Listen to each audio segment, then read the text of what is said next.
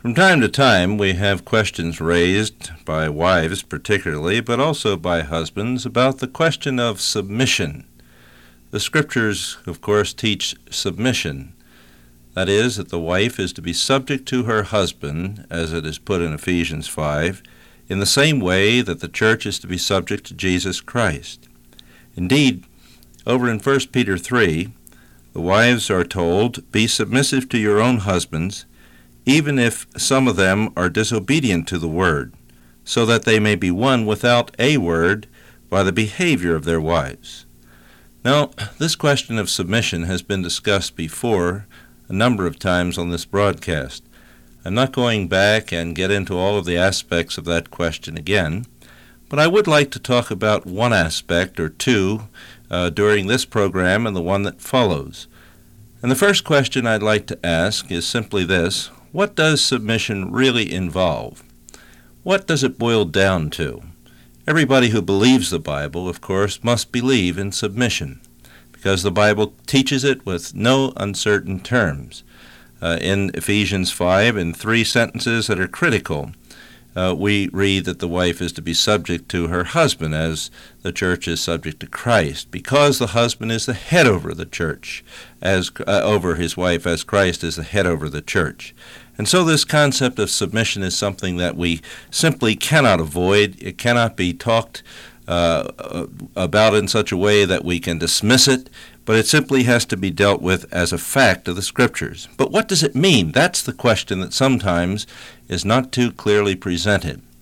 And I'd like today to make clear to you, if you're a husband or if you're a wife, what submission is in the Scriptures. In Ephesians, the 5th chapter, one of the elements of submission comes to the front very plainly. We are told that the wife is to see to it that she respect her husband. That's, of course, in the very last verse, that summary verse of that 5th chapter of Ephesians that summarizes both the role of the husband and of the wife. But the wife is to see to it that she respects or reverences, as some translations have it, her husband. Now, does that mean that a wife has to respect those disrespectable things that a husband often does?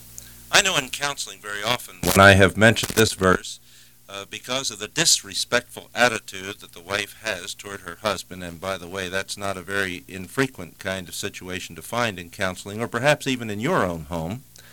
I have often said something about this matter of respect to a wife, and she has responded with words similar to this: "Well, he's not a person anybody could respect. You can't respect a man who does," and then she goes on to list 4 or 5 things in front of him that he has to reluctantly agree that he has been doing. But you see, she misses entirely the point that a wife must respect her husband, whether he is a respectable character or not. Well, you say, how can somebody be respected who doesn't command that respect, who isn't respectable? And that, of course, is the big issue. Well, the answer to that is very simple. The Army has a way of putting it. They say you don't salute the man, you salute the uniform. And you see, that's precisely what's happening here. It's not a matter of respecting a husband because of what he is or what he isn't in and of himself, but it's a matter of the wife respecting her husband because of the authority that God has placed in the husband. In effect, it boils down to this, that just as you salute the uniform and thereby show respect for the authority of the U.S. government, so you salute the husband by showing respect and thereby show respect for the authority of God invested in that husband. The point of it all is simply this, that it is God that you are respecting, God's authority invested in this man, God's order of things that you are acknowledging when you respect your husband. It doesn't matter whether he can fill out the uniform or not from this viewpoint. Of course, when we talk to the husband, we have to tell him that it is his obligation to fill out that uniform, that he ought to be a respectable person whom the uniform fits in every respect. But we're not talking to the husband about his role at the moment. We're talking today about the fact that there are wives who must submit to a husband who is not very respectable. And when they must submit to him, that means, first of all, that they must show deference to and respect for the authority of God that is invested in him. That's why, of course, in 1 Peter 3:1, those wives are told to be submissive to their own husbands even when they are disobedient to the Scriptures. You see, the fact of disobedience, the fact of the husband's disrespectable behavior, has nothing to do with the submission of the wife. She submits because he is a husband, and a husband has been placed in a certain role by Jesus Christ. That's the first point about submission that needs to be cleared up. The second point is simply this: submission has another side to it, and that is obedience. Respect and obedience are the two elements that make up submission. Obedience, you see, comes to the fore in 1 Peter 3 very plainly when we see that a wife is to be submissive to her husband, verse 5, as Sarah obeyed Abraham. Now, the matter of obedience is something that's very difficult for a woman to take today. We live in a disobedient society.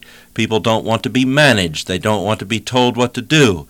People are trying to become more and more independent of authority around them on all hands. And so obedience is the last thing that a woman wants to hear today. But you see, obedience again is obedience to God, because it is God who is telling her to obey that husband. How far that obedience goes, we will take up in the next broadcast. I want to go into that in some more detail, because there are limitations upon the husband's right to command his wife to do something, and there are limitations upon how much the wife should obey. But as for now, let's simply repeat what Ephesians 5 says, that she is to obey her husband in everything. And we'll put it this way: that means everything that a husband has the authority to order his wife to do. The next broadcast we will show that there are things in which a husband does not have an authority to order his wife to do something. But insofar as a husband's authority has been granted by God, a wife must obey it. She has no option and no right to do otherwise. And when a wife takes upon herself the authority to do what she pleases, as she pleases, in disobedience to her husband, she really dishonors and disobeys God, the one who invested that authority in the husband. All right, wives, you're sitting there bristling, I know you are right now, but don't get upset with me. You investigate Ephesians 5 once again, beginning at verse 22, and you look over 1 Peter 3 once again, and see if you don't agree that God has said that submission boils down to two things: respect for your husband, that is, the authority that God has granted him as a husband in his role as the head of that home, and secondly, obedience to him whenever he doesn't ask you to do something that is in violation of a clear commandment of God.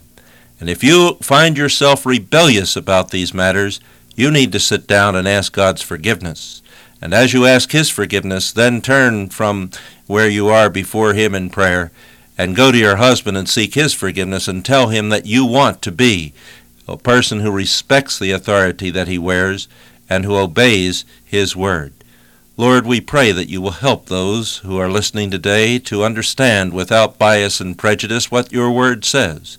We pray that you will bring conviction to those who have been guilty of violating the word of God. And we pray that you will give help and courage to those who need to do what they must do in order to bring their lives into conformity to it. For this we ask in Christ's name, and for his sake, amen.